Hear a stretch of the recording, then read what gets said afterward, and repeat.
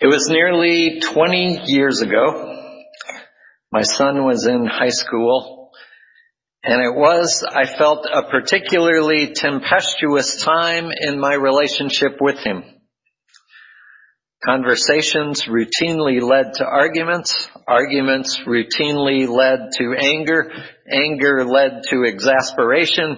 Exasperation often led to ending communication, either by one or the other of us actually leaving the room or simply by erecting a wall of silence. Reflecting on this one day, I began to see and then to accept my part in this disturbing dynamic. I began to realize how I had failed at truly listening and instead just kept talking, returning to the same old themes that I had been harping on for a long time about taking responsibility, blah, blah, blah. I decided with my new clarity to express the fruits of my self-reflection to Jack, to open up about how I felt I had made mistakes and failed to be the father I wanted to be many times. So when I picked him up from school that day, I launched into these reflections. Indeed, once I got rolling, I began to see more ways in which I may have let him down. More ways in which I had stubbornly refused to listen and to understand. More things I had done wrong or things I should have done or failed to do. Things dating not only from the recent past but reaching back into his childhood. It felt liberating to be able to give voice to these revelations. Confession felt like freedom. And my intention was to help heal a relationship that I felt was hurting. My intention was to let him know that as much as I had been coming down on him for his mistakes or missteps, that I was now acknowledging mine. I intended for this to be as helpful and freeing to him as it was to me. So imagine my surprise when, rather than sensing relief on his part, I saw a troubled expression, even flashes of pain moving across his face. When I finally paused in my litany of confession long enough for him to respond, after a brief silence, he asked, "Am I that bad?"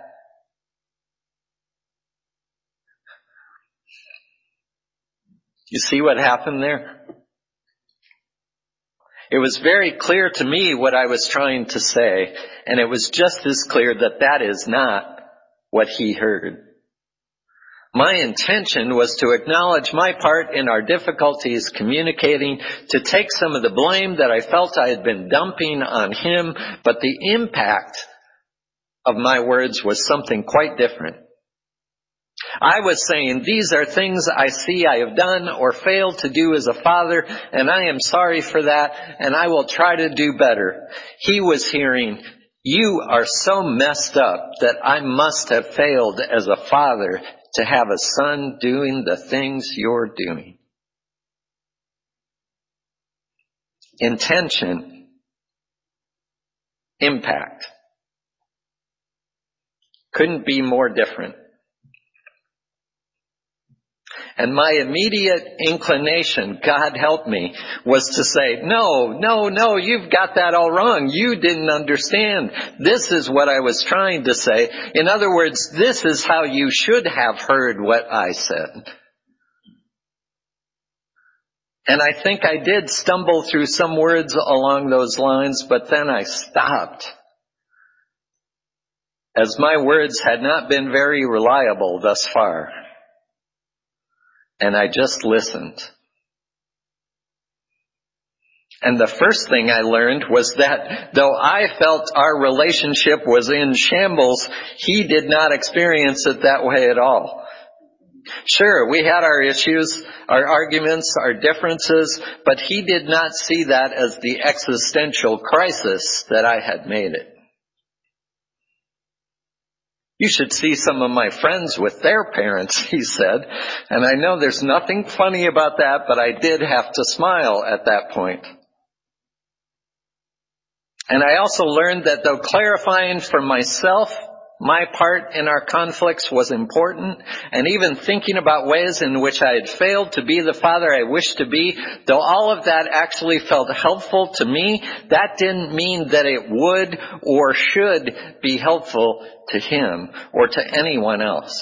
Because I had felt that awareness as liberating, that didn't mean that my expression of it would feel the same way to others. My intentions, even the best of intentions, do not guarantee the impact I desire. I have to open my awareness as best I can far beyond my intentions for my words or actions to the possible impact they may have. And it's not an exact science. I can never know for sure the impact of my actions, but I can get better at predicting. I can gather information. I can listen to what people tell me. As Leslie Jameson defines empathy, it's a choice we make to pay attention, to extend ourselves. It's made of exertion. R-E-S-P-E-C-T. And understand, it's not that intentions don't matter. They do. It matters what we intend with our words and actions. Melanie Tannenbaum points out in a 2013 blog post for Scientific American that when it comes to our attributions of guilt, blame, suffering, immorality, benevolence, pain, or any number of other outcomes, our perceptions of intent are and have always been a critically important factor in our perceptions of impact.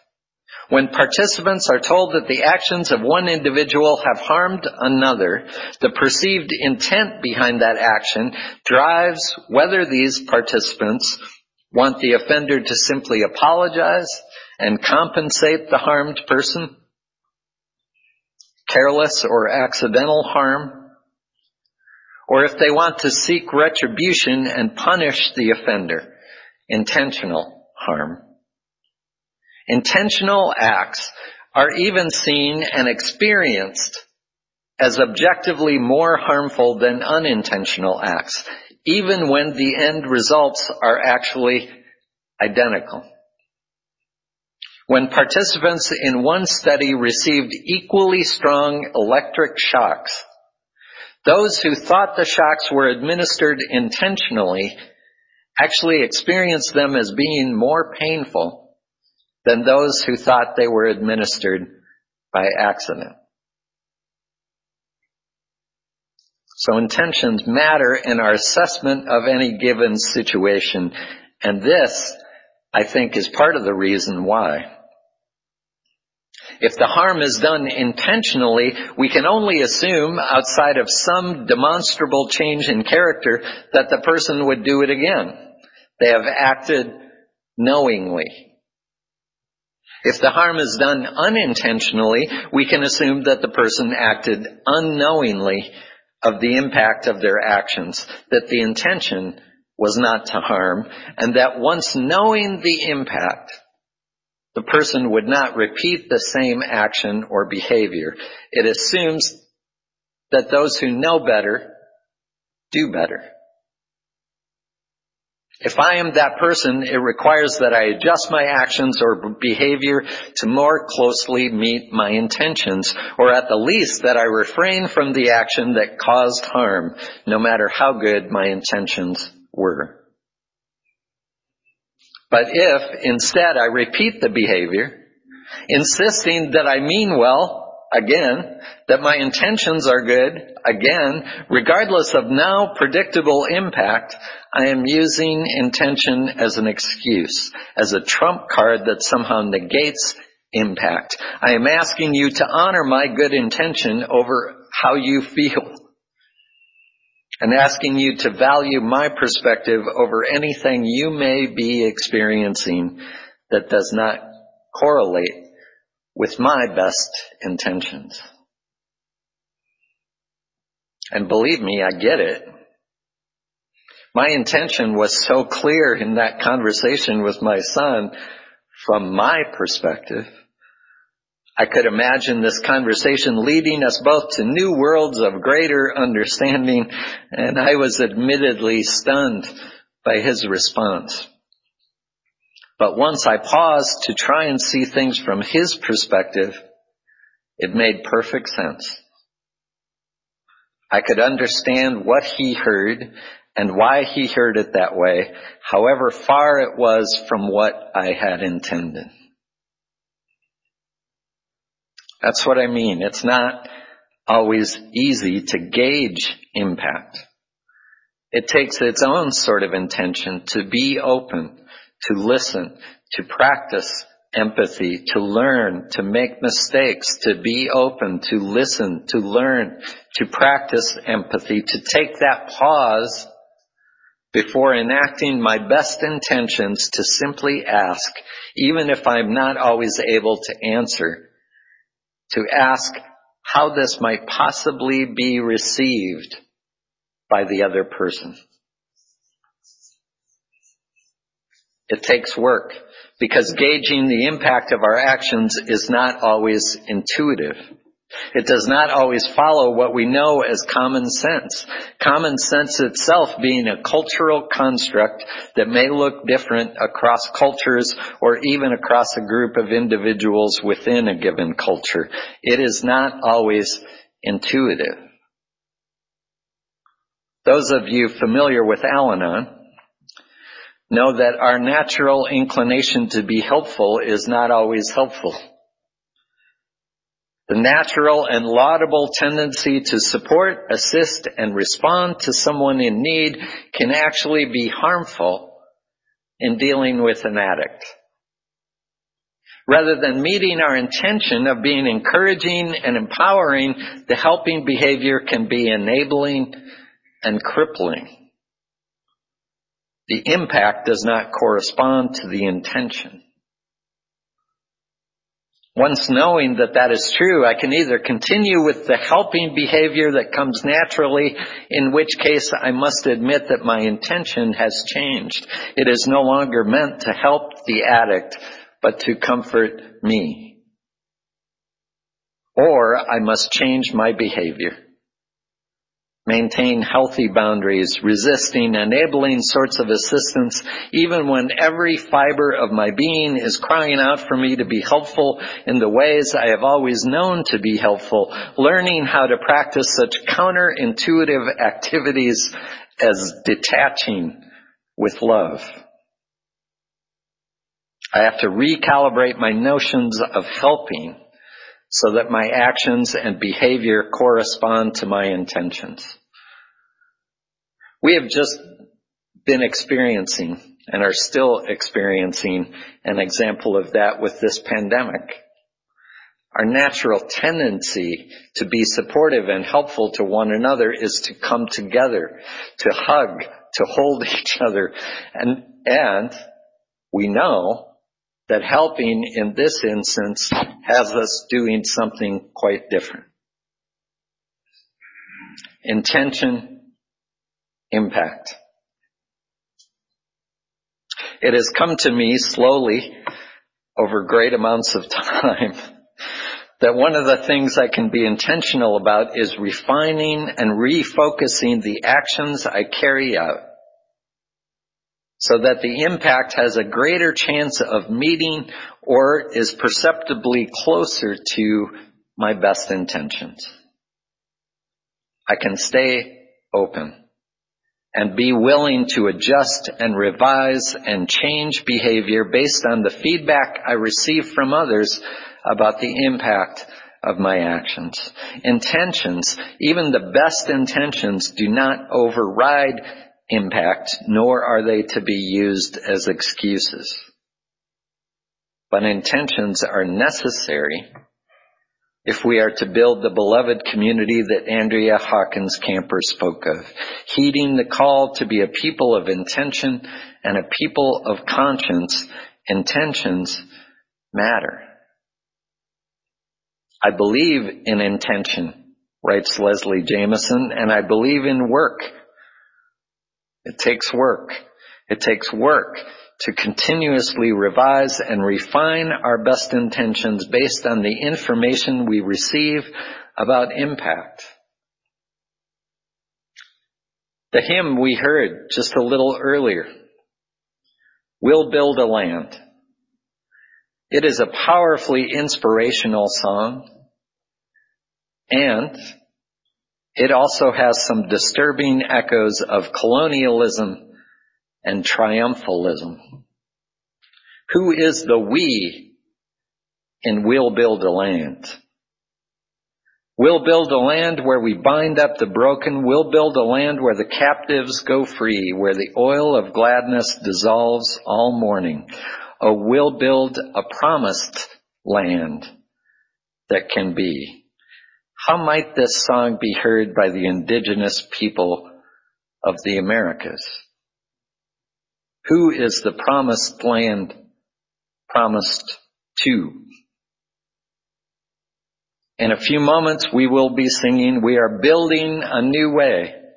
And again, we are called to think about impact, to define the we in the song, to realize that the new way we speak of may actually be the old way to some people and cultures. We are open and we are willing to receiving feedback on impact so that we may refine and revise our intentions, so that we may approach the work we have set for ourselves with humility rather than an unexamined, even unintentional arrogance or exceptionalism. To reflect deeply on how our actions may be experienced by others allows us to strengthen our practice of deepening connections. One of the things I loved about that Oxfam video of children sharing was the depiction of the various stages leading to empathy, kindness, and generosity. The initial stage was one child having all the food, presumably put there by an adult, an authority figure, so this must be the way it is supposed to be. There was a tacit acceptance amid a slight uneasiness that this was how things were supposed to be. Gradually, those who had nothing made their feelings known, subtly or less so, and there was some acting out of, what if I had it all rather than you? And finally, there was communal effort to make things fair. It wasn't always easy, but it was doable.